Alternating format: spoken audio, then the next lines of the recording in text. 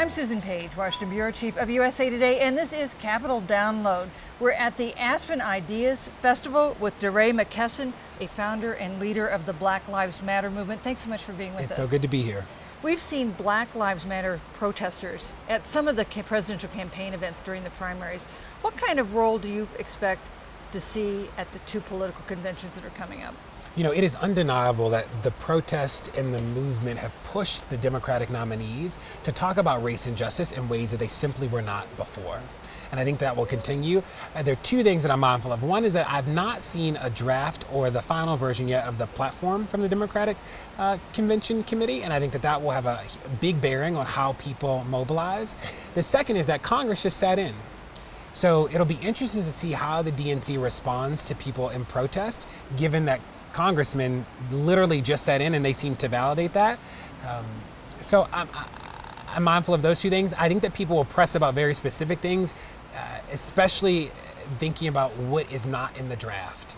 So if the platform comes and it doesn't include a $15 minimum wage, or if it's weak about criminal justice, or if it doesn't include some real commitments about the police, I think that you will see protests around issues and forcing the DNC to act differently. And when you talk about the platform, what would you like to see in the platform that Hillary Clinton, who's going to be the nominee, has not already endorsed? Oh, so, met with Hillary, had a great conversation with her when we spoke before her own platform was released. Mm-hmm. And, she talked about the importance of community in terms of holding institutions accountable.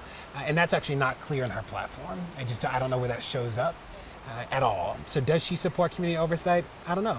And there's some issues like that I think are important.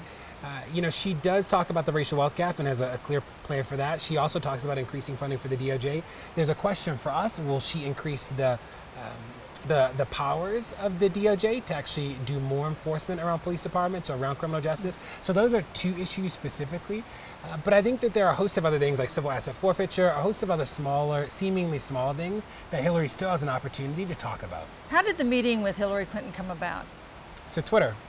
So tweeted to Bernie, had a meeting with Bernie, tweeted to Hillary, and then we scheduled a meeting with her. And it was in both of the meetings with Bernie and Hillary, there were actors from across the country that we assembled to make sure that we were holding her accountable with a broad set of perspectives. Because the reality about the movement is that there are many people leading all across the country, and that the people of St. Louis are who founded this current space, that they came outside on August 9th when Mike's body lay in the street, and we all stood in solidarity, and people started to join and organize all across the country.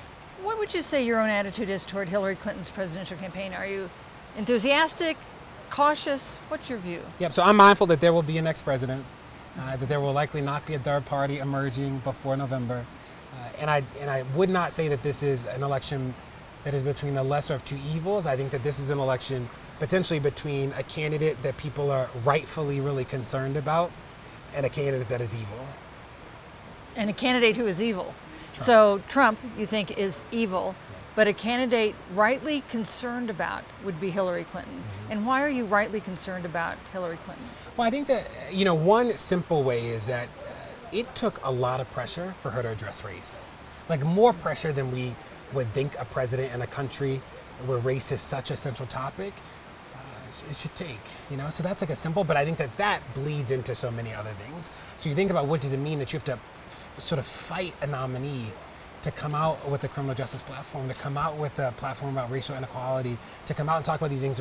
And I was at her launch on Roosevelt Island, and she talked about, work schedules for working families. It wasn't like she wasn't talking about issues. She just wasn't talking about issues about race. And what's real about Hillary is that she will not be able to govern without a coalition of people of color. She won't be able to get elected without Black people or Latinos. She won't be able to govern without them. And it is unfortunate that it took so much pressure for the platform to be responsive to those communities. What does that tell you? Well, it tells me a couple things. One is that we will need to organize no matter who the next president is, that organizing will have to be a part of it, that people power is real, that we have an incredible opportunity to hold the next president accountable, especially if it's Hillary, because she can't govern alone. And the Obama presidency is a great example of that it is Obama and it's the Obama White House, but there's so many other apparatus that the White House manages that are part of this that people can influence. Here's one thing that I think some Clinton supporters believe, that Donald Trump is so unacceptable to people of color, to African Americans, to Latinos, that in effect they can count on those voters to support her. Can they? I think that they can count on those voters not to support Trump. And this is what I said to Hillary to her face as we sat across from each other in that meeting. I said, Hillary, I worry that you are underestimating how many people plan to sit this out because they are disillusioned.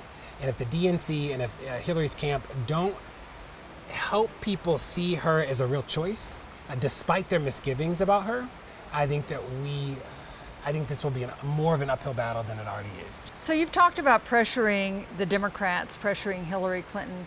What about protests at the Republican convention? Will Black Lives Matter be there? So I think that there will likely be protesters at the convention, whether they consider themselves a part of the movement or consider themselves part of an American public that doesn't want a bigot and a racist man to be the next president.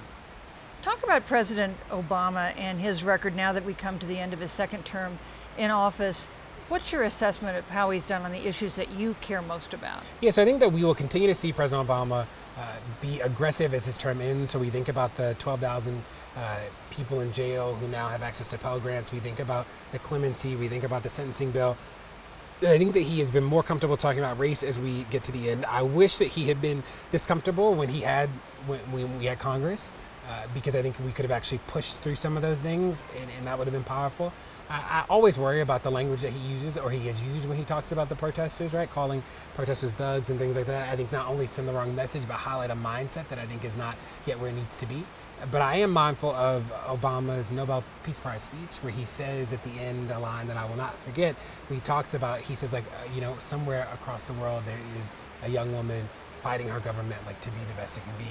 And the reality is that we are here, right? There are people in this country doing that as well.